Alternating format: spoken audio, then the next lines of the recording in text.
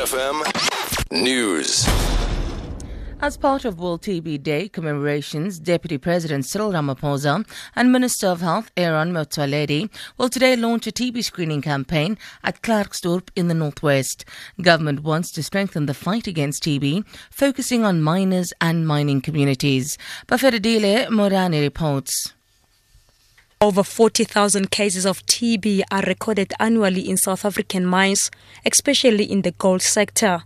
This is a cause for concern, according to Northwest Health MEC Mahome Masike. Statistics indicate that about 9 million workdays are lost each year due to TB, where employees have to seek medical care. Meanwhile, in today's launch, childhood TB will also receive special attention, especially amongst children attending early childhood development centers.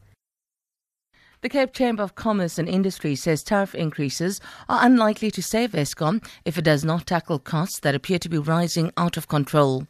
Chamber President Janine Myburgh says a quarter of Eskom's generating capacity is offline, undergoing maintenance or being repaired, yet costs continue to rise.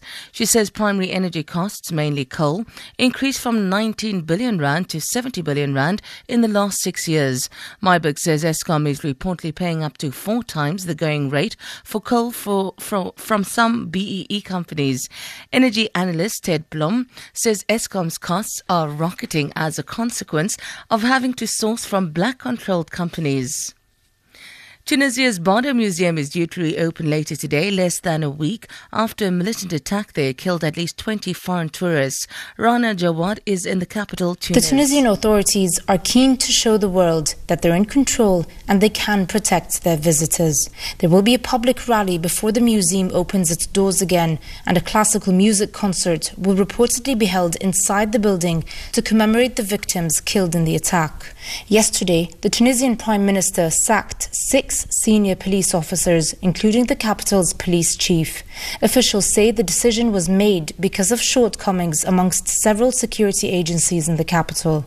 Some Tunisians worry that last week's attack is a sign of worse things to come. And finally, South Africa has made a first win at the biannual FESPACO Film Festival in Burkina Faso, when a local documentary movie scooped the jury's first prize. Rihad Desai's film, Miner Shot Down, was the first win for South Africa in the documentary category of the festival, which has been running for over 45 years. It's been regarded as the continent's premier film and television festival. The movie takes a forensic real-time look at the Marikana massacre of 2012, when 34 miners were killed and over 100 injured near Rustenburg. The movie has thus far raked in 11 prizes at festivals all over the world. For Good Hope FM News, I'm Sandra Rosenberg.